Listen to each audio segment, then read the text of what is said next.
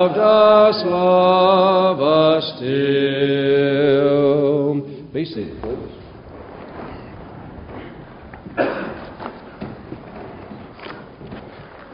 Good to see our campers back, or at least a part of them, able to be back with us tonight. So glad that we got to spend time together. Mentioned that this morning, talked a little bit about camp. But this morning, we want to go ahead and jump right into our lesson from this morning, tonight. This morning we raised a question about having a friend who was gay, and how should we as Christians, how should we really apply or actually reply to that? How is it that we should act in regard to that when someone that we know or someone that we have contact with has that kind of thought or that kind of thinking or that kind of life? Well, this morning, as we began to build the foundation for what we need to talk about, the really practical matters about talking to people or about people or with people or however you want to talk about those things, the foundation is basically this. We noted this morning that homosexuality is condemned in all three dispensations of the Bible. In the patriarchal dispensation, it's condemned. In the Mosaic dispensation, it is condemned. And even in the New Testament, in the Christian dispensation, it is condemned. And so we don't have time tonight to go back and rehash that. We built that foundation this morning. But not only did we note that it's condemned in all three dispensations of the Bible, we also noted this morning, again as foundation material, that when we're talking about homosexuality, we're talking about how that it fits into a broad category of sexual sin. And we noted from the book of Proverbs that there was a young man who met a prostitute, and how that he was drawn in and found himself at her house, if you will, and did not know what he had gotten himself into until it was too late. And that's what sexual sin is about. That's what Solomon was writing about, how that it will draw you in, and it will take your heart away from God. Now let me add one additional thought as we're still here on this point tonight. Sometimes we view homosexuality as something that is worse than other sins. Now we put it in the category of sexual sins, and yet we sometimes look at it perhaps as being worse, and I gave a couple of reasons this morning. Perhaps it's because we don't identify with that kind of thing. You know, it may be that we've somewhere fibbed on the truth along the way, or maybe, you know, when we were younger, we stole something from a store and we had to go take it back. Mom and Daddy made us go back and apologize, and you know, we can identify with some of those kinds of things, but we really can't identify when it comes to being attracted to a person of the same sex. And so we get it in our mind that it must be worse because we can't identify as being a part of that. But you say, well, preacher, you know, you quoted this morning from the book of Leviticus how that if a man lies with a man or a woman with a woman, that is an abomination to God. You know, that's that big long word, that big A word, an abomination to God. And you're correct. We did look at that passage. We did look at that statement. But let me throw something else at you, if you will. If you go to the book of Proverbs, chapter 11, at verse number 1, the Bible says that a false balance is an abomination to God. You see, if you treat someone, if you don't give them what they pay for, that's an abomination to God. It's in the same category, if you will, in God's eyes, as what He says about the homosexual sin. Or let's try this one on, if you will. What about Proverbs chapter 12 at verse 22? There, the wise man says that lying lips are an abomination to God. Now again, sometimes we may have been caught in lies, especially when we were younger, and we know that as parents, we don't want our children to lie to us. You know, we'll let them off the hook for some things if they don't tell us a lie about it. But lying lips are an abomination to God. Same terminology. What about Proverbs chapter 16, where he speaks in verse number 5 that an arrogant heart is an abomination to God. an arrogant heart, being a haughty person. That is an abomination to God. We all know what is said in the book of Proverbs, chapter 6, beginning at verse number 16, where the Bible says there are 6 things that the Lord hates, 7 that are an abomination to Him. Haughty eyes, a lying tongue, hands that shed innocent blood, a heart that devises wicked plans, feet that make haste to run to evil, a false witness who breathes out lies, one who sows discord among brothers. When you look at that, you see that 7 things God hates, 7 things that He mentions in that one list that are an abomination to Him. Even to the point of somebody who's a troublemaker among brethren. That is an abomination to God. And so just because we see something said in one space doesn't mean that that makes it worse than anything else. It may be worse in our eyes, or we may consider it to be worse, but God considers it to be sin. God considers it to be sin that will one day be punished. And so when we look, we understand that homosexuality fits into that broad category of sexual sin, fornication, bestiality, adultery. All of those things are covered in the Old Testament and the New. And they all are sinful in the sight of God. But then not only that, we noted this morning that the great problem, especially with sexual sin, that it results in the taking of one's heart away from God. You see, that's what Solomon's wives and his concubines did when he grew old. The Bible says they turned his heart away, turned it away from God. He didn't have that whole heart focused on God anymore. And we turn ourselves away from God because we turn to ourselves to fulfill our own pleasures and our own desires. And so, again, we mentioned that, talked about that this morning. But with all of that in mind, all of those things that that we placed on the foundation, I think we need to dive deeper into it tonight, into the relevant study that this particular study is, as to how we as Christians should really deal with those who have that same-sex attraction. Let me list for you about 5 or 6 things tonight. We'll talk about them as much as we can in the time that we have allotted. Number 1 on our list tonight, we want to treat them right. We need to remember what the Bible says about how to treat people. About how to treat people. Any people, anyone. Notice in your Bible, in the book of Colossians chapter 4, verses 5 and 6, what the Apostle Paul has to say. And I hope you'll follow along. I didn't put any scriptures on the screen tonight, so you may want to follow along in your Bible. Colossians chapter 4, verses 5 and 6, the Bible says, "Walk in wisdom toward outsiders, making the best use of the time. Let your speech always be gracious, seasoned with salt, so that you may know how you ought to answer each person." Notice, first of all, that he says that we're to walk in wisdom toward outsiders. Who's he talking about when he's talking about outsiders? Well, let's let the Bible define what the outsiders are. If you go to the book of 1 Corinthians chapter 5 at verse number 12, Paul writes and says, "What have I to do with judging outsiders?" There's that term again, the same word again. Paul says, what do I have to do with judging outsiders? Is it not those, his very next words, is it that not those inside the church whom you're to judge? And so he clarifies for us who he's talking about as an insider. The same writer wrote 1 Corinthians chapter 5 and Colossians chapter number 4. And he identifies the outsider that he's speaking about as one who is outside of Christ.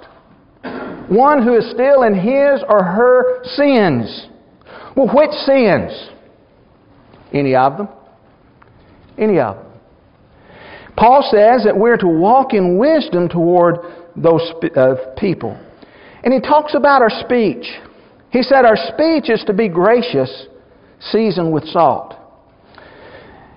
You know, if we were to sort of analyze that part and break it down, it would come out something like this. Full of fresh and lively spiritual wisdom, earnestness, excluding all corrupt communication, and anything that would be distasteful in severity. May I ask you this tonight? Would carrying a sign or posting a meme on Facebook which says something like this, "God hates fags," would that be in line with this verse? Absolutely not. Absolutely not. And so people, who perhaps mean well, we'll try not to judge their motives. People who mean well violate what God said about how to treat people when he or she does something like that. I can't find any exception in God's Word allowing us to treat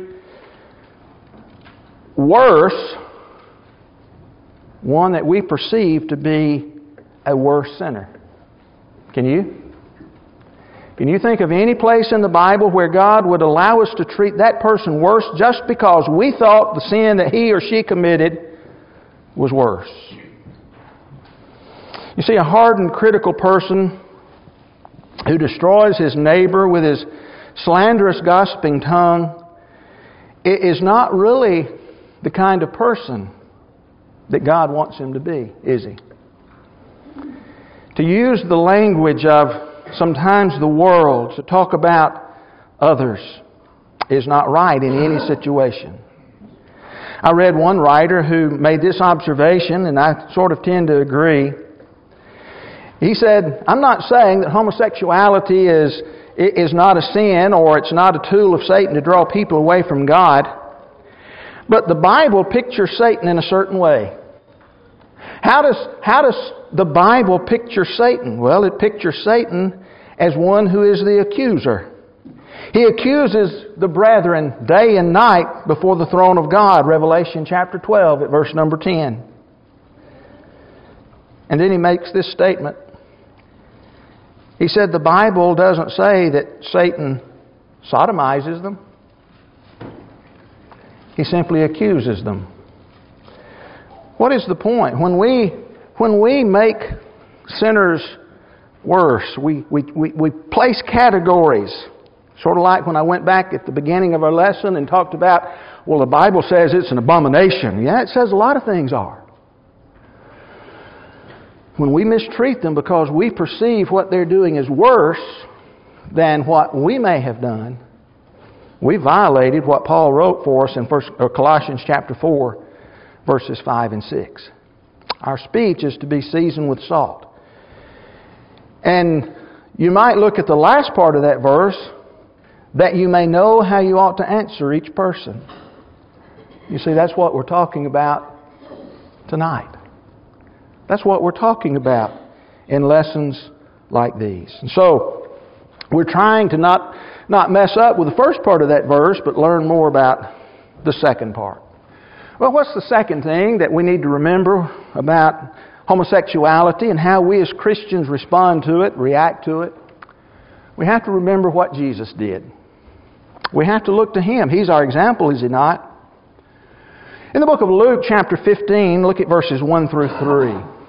There the Bible says, "Now the tax collectors and sinners were all drawing near to hear Him. And the Pharisees and the scribes grumbled, saying, 'This man receives sinners and eats with them.' So He told them this parable." Now, before we get to the parable part, let's talk about what's happening here. If you were living in the first century, in the time of Christ, in the Jewish communities, wherever they might be in Judea, there was one person who stood out as one of the greatest sinners that could ever, or one category of people who stood out as one of the greatest sinners that could ever be.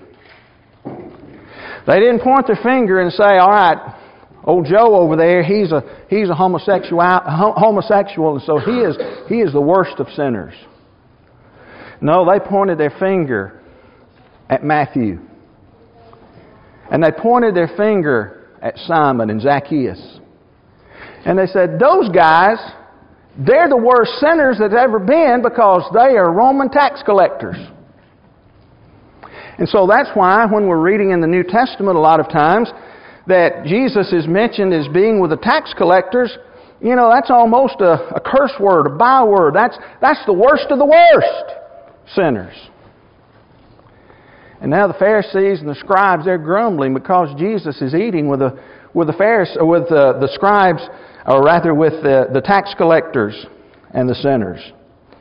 And so in Luke chapter 15, verses 1 through 3 that we just read, it ends by saying, "So he told them this parable."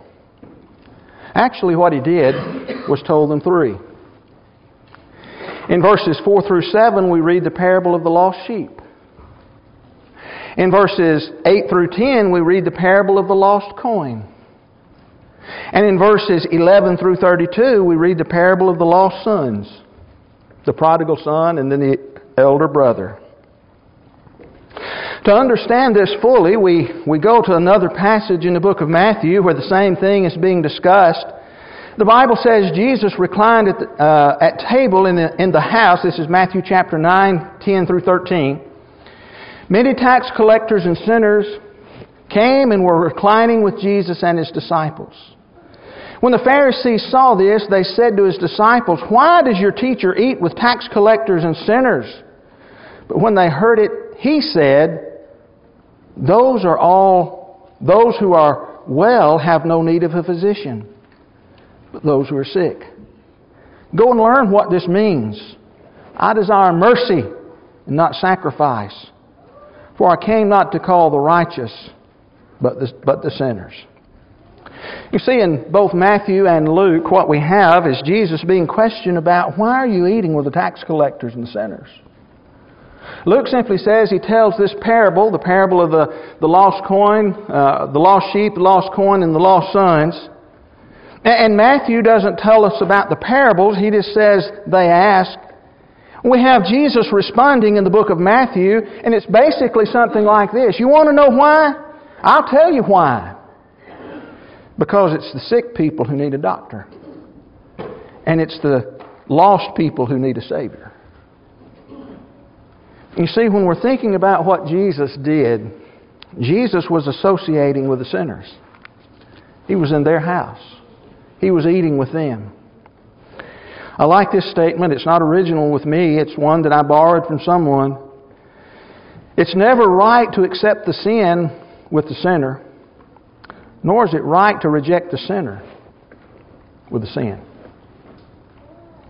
It's never right to accept the sin with the sinner, nor is it right to reject the sinner with the sin. You see, I believe that's what Jesus was doing.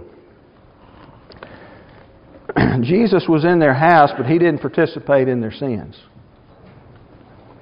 He loved the sinners. He went and He ate with them. And He brought many of them to His Father. I mentioned a couple of names a minute ago. Matthew. First called Levi in the Bible, but Matthew. Who was Matthew? Oh, Matthew, Mark, Luke, John. You see, he became one of the apostles. And what little child hasn't been in Sunday school and sang about the wee little man named Zacchaeus, who also himself came to Jesus? Jesus never condoned the sins of those He saved. Here's the point, though. We as the body of Christ must learn to go where the head goes. Right? Who's the head of the church? Well, Christ is the head of the church. Well, His body has to go where the head goes. 1 Corinthians chapter 5, verses 9 and 10. Paul wrote about a sinful man. You know the story that there in 1 Corinthians chapter 5, the man was having a sexual relationship with his stepmother. And Paul has written a number of things about it, but down in verses 9 and 10, Paul says, I wrote to you in my letter not to associate with sexually immoral people, Not at all meaning the sexually immoral of the world, or the greedy, or the swindlers, or the idolaters, since then you would need to go out of the world.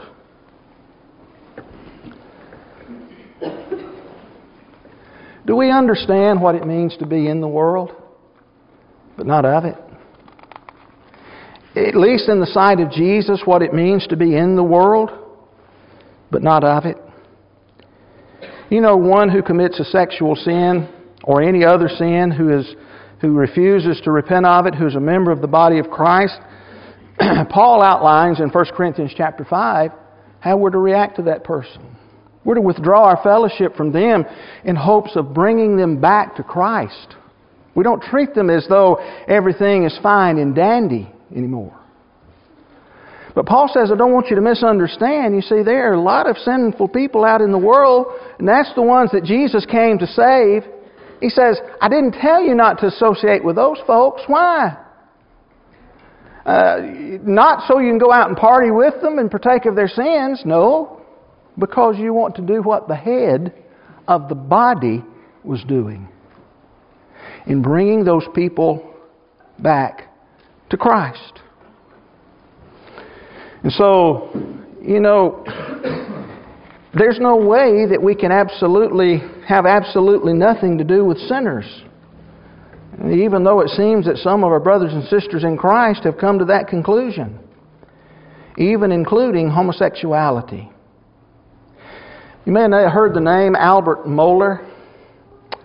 Albert Mohler sometimes writes some pretty good stuff. And here's a statement that he wrote. He put it this way. He said, homosexuals are waiting to see if the Christian church has anything more to say after we declare that homosexuality is a sin. We spent most of our lesson this morning talking about the sinfulness of homosexuality. Is it enough just to say that it is sinful as God's people? Or should we be reaching out in the same way that our Lord did? You see, number one, we learn how to treat people. Paul talks about that. Number two, we need to remember what Jesus did. He was reaching out to them. Our message should be to any sinner, no matter what it is, one involved in sexual sin or any sinner. It shouldn't be only a thou shalt not, but also you can be healed. You can find the love of God. You can be set free. God can help you. And His church and His people, they can, they will help you. We don't hate you. We love you. And because we love you, that's why we can't stand back and let you march off the cliff to your death. That goes for anyone, any sinner, anyone outside of Christ. And so, we need to remember what Jesus did. Number three, we must learn how to pray. Need to learn how to pray. I don't want you to raise your hand or anything, but how many of us have ever prayed that somehow God would intervene and stop the homosexual agenda from moving forward?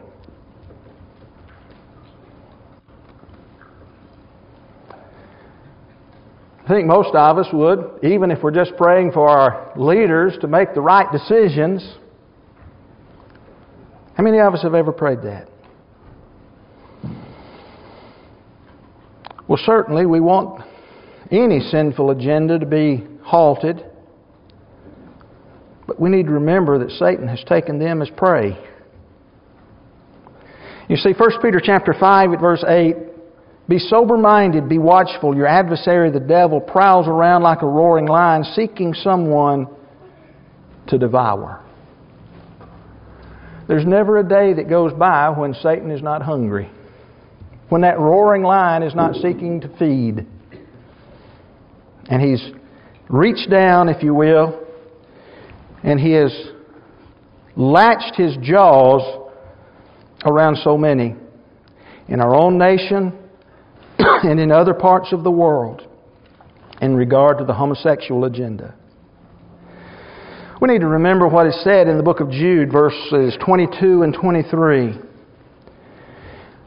Jude writes and says, "Have mercy on those who doubt. Save others by snatching them out of the fire. To others show mercy with fear, hating even the garment stained by the sin." I like those words.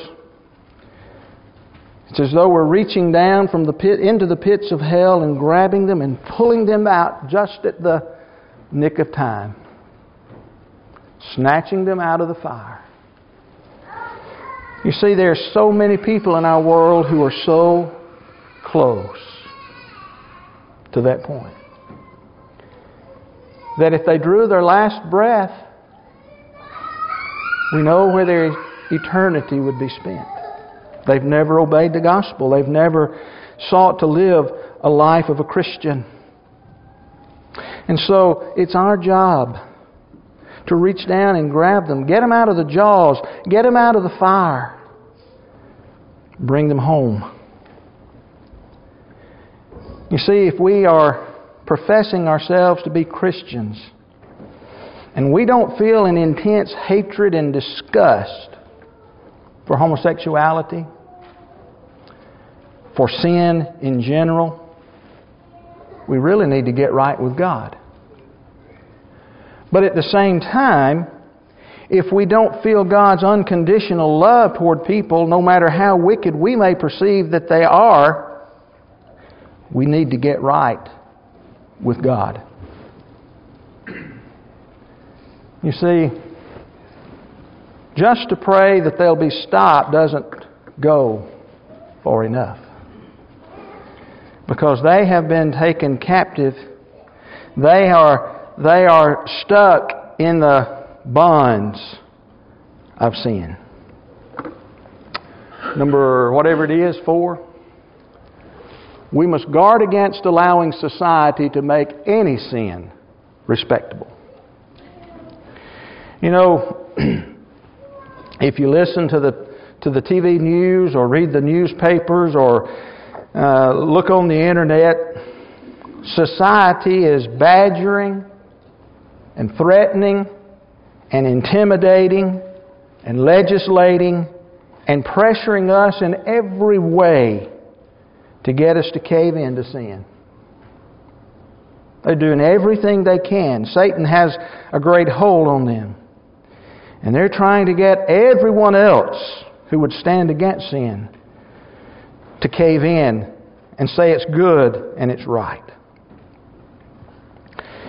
We must never allow ourselves nor give in to our society who has elevated any sin to a mere lifestyle choice. Listen to what I have to say. You see, sin is not a lifestyle choice.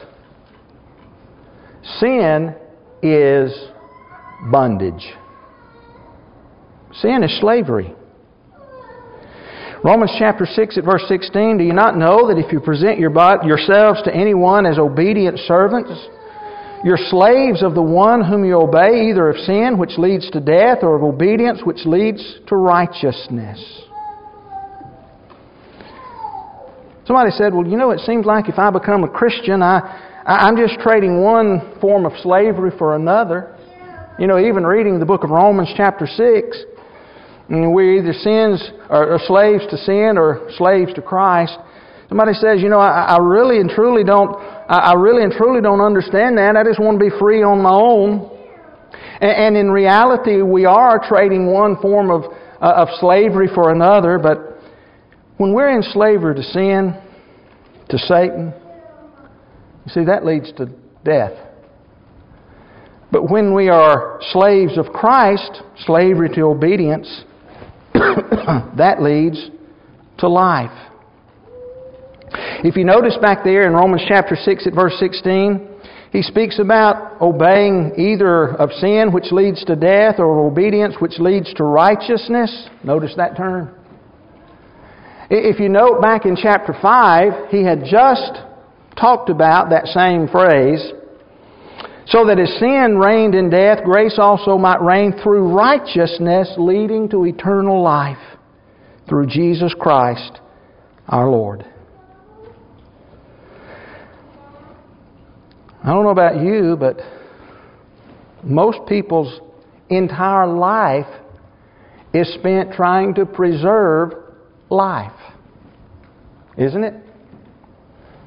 There's some who could care less, it seems, whether they lived or died, but most people spend their life trying to preserve life. They want to have their health. They want to be able to live a long time here. But no matter how long we live here on this earth, we're not going to live forever here. So why not live to have life on the other side? Rather than death, that eternal separation from God. You see, society tries to elevate the level of homosexuality to a lifestyle choice. And we can't allow that to happen because of the fact that anyone who is in sin is a slave to sin. But then add to that, under the same heading, and one of the ways in which our society is now pushing very hard to make homosexuality a sin that's not really a sin, it's just a lifestyle choice, is for years now, the scientific community, or at least some in it, have been seeking to identify the gay gene. The Human Genome Project, did some studies, or at least some of the doctors did some studies with that. And since the time that study began and even pretty much wrapped up and came to a conclusion, there are others who have continued on. And so far, some say they have come close, but as yet they haven't found that gay gene. There are a number of incurable genetic diseases. For example, there's Down syndrome, there's cystic fibrosis, there's hemophilia, there's progeria being the disease where a small child ages very, very, very rapidly. Sickle cell anemia in the African American community. And none of those, even though there are genes that have been found, none of those have been able to be cured. But the thing about it is, in the Word of God, even if someone could come across what they say is the gay gene, the Bible speaks about a cure. In 1 Corinthians chapter 6, verses 9 through 11, we've already mentioned that today. Do you not know that the unrighteous will inherit the kingdom of God?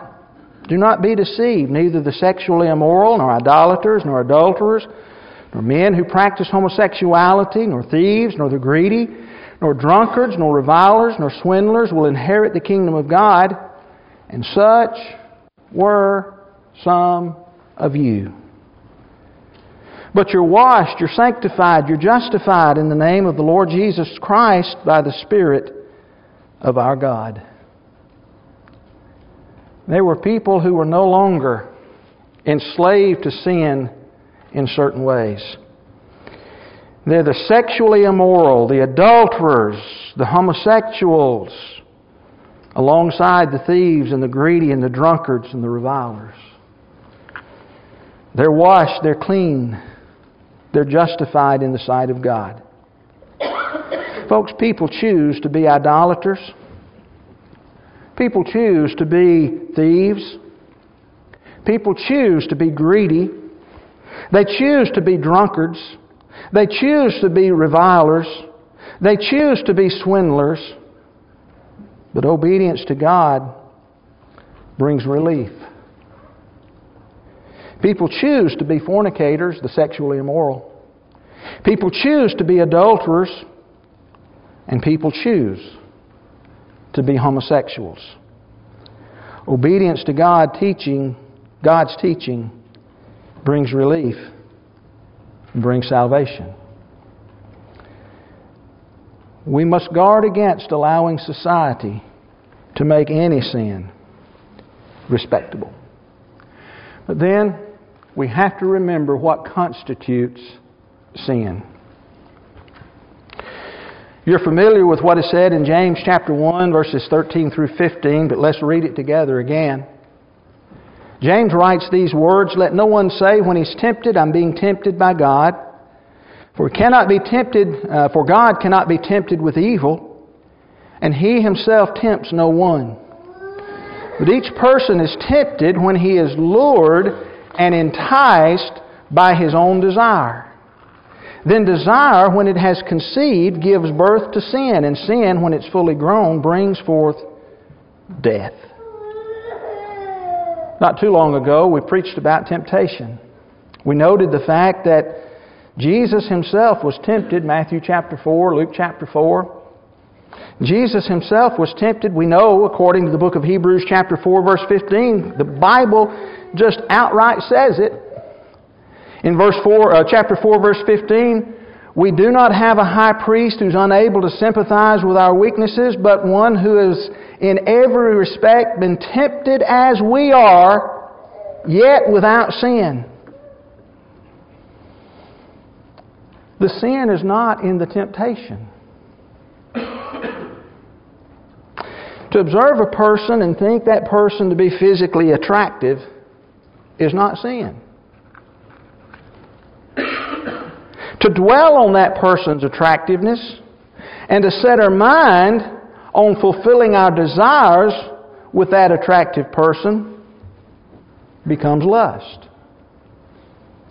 You see, that's what Jesus said in Matthew chapter 5, verses 27 and 28. You've heard it said, "You shall not commit adultery." I say to you that everyone who looks at a woman with lustful intent has already committed adultery with her in his heart.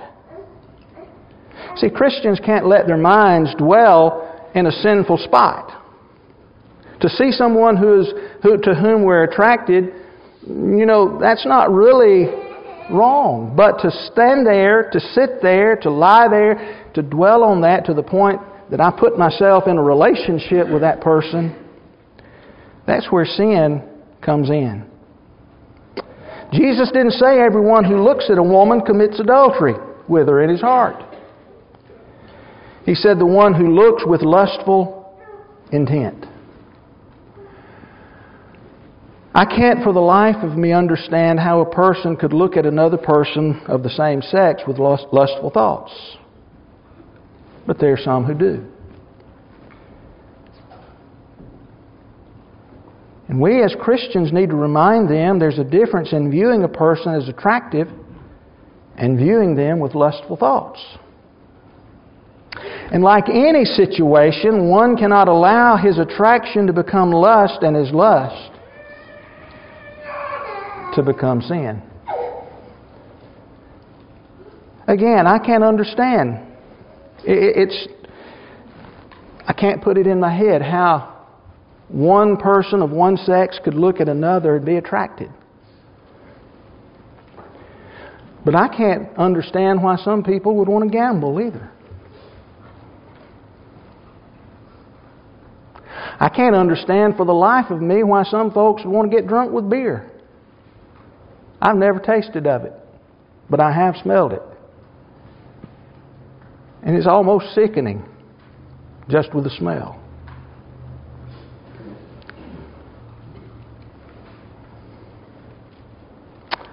You see, we have to understand what constitutes sin. What difference does that make? Even if there are men who are attracted to men and women who are attracted to women, like any other Christian, a man who is attracted to a woman or a woman who is attracted to a man, we must learn to control ourselves. Our actions, our thoughts, and not give in to any temptation that we might have. Because it's in giving in to the temptation that we become a sinner. Even back in the Old Testament, one who lies with a man who lies with a male, a woman who lies with a woman. In the New Testament, book of Romans, chapter number 1, the women giving up the natural use of their body, being attracted to one another and committing ungodly acts with one another. Same is true that Paul writes about the men. You see, just because someone looks at another, whether it's of the same sex or a different, doesn't mean they have sinned until they allow their sin to become lust. And they allow their lust to become full-blown sin, which leads to destruction. You see, we as Christians, we have to remember that. And when we remember that, helps us in our own life for sure, but it also helps us to deal with others by trying to help them stop before the sin takes place. We're out of time tonight. It's an unfortunate thing, but it's a true thing that Christians are going to have to deal with the sin of homosexuality more and more. Shared with you some numbers that were published in January of this year about the growing number of those who identify as either lesbian, gay, bisexual, or transsexual. And now they've even added another category. They put a Q on the end, questioning.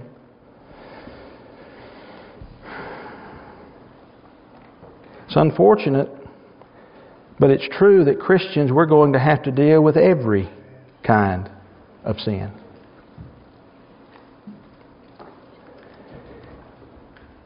One of the things that we as Christians need to be looking forward to more than anything else is the home where there's no kind of sin at all. And one of the things that we have to be thankful for is that we have a Savior who can save us from any kind of sin and from every kind of sin.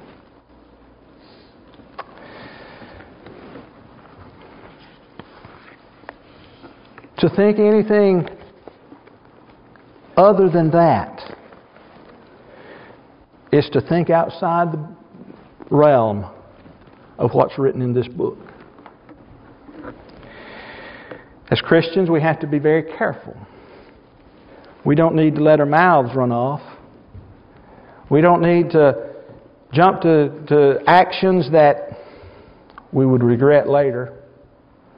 In regard to the homosexual matter or any matter, we have to be careful. We're traveling a narrow path, the Bible says. And that path will lead to eternity with God. There are others who are traveling a broad path, allowing anything to go, and their road leads to eternal destruction. Our job is to get as many people off the broad road onto the narrow with us. We can't do that by being a person who is so sarcastic or so, just filled with venom. We can't do it that way. That's not what Jesus showed us in His Word. Maybe you're here tonight and you need to be baptized for the remission of your sins, to begin that road, to travel on that road, that narrow road. Maybe you're here and you've done that, straight off, and you found yourself back on the wrong road. Why not come back to the Lord tonight? If for any reason you're subject to His invitation, why don't you come right now as together we stand and sing. From God, now I'm coming home. The paths of sin too long I've trod.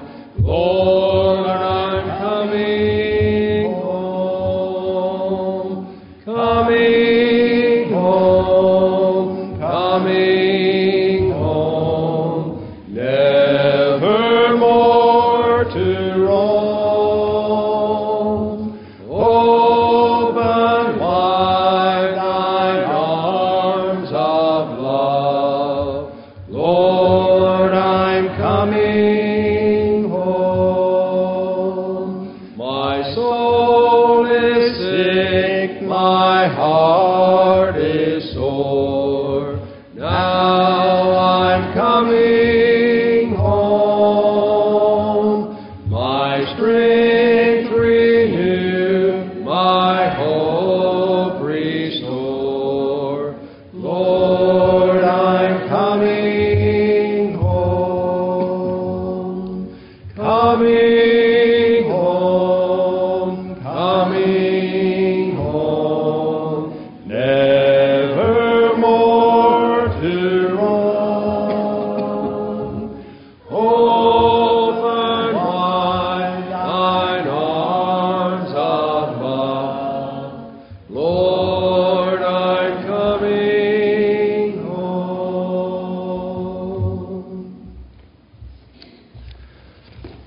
Appreciate everyone's presence this afternoon, and we look forward to seeing everyone Wednesday night as we continue our summer series. If you haven't noticed in the bulletin, we have our guest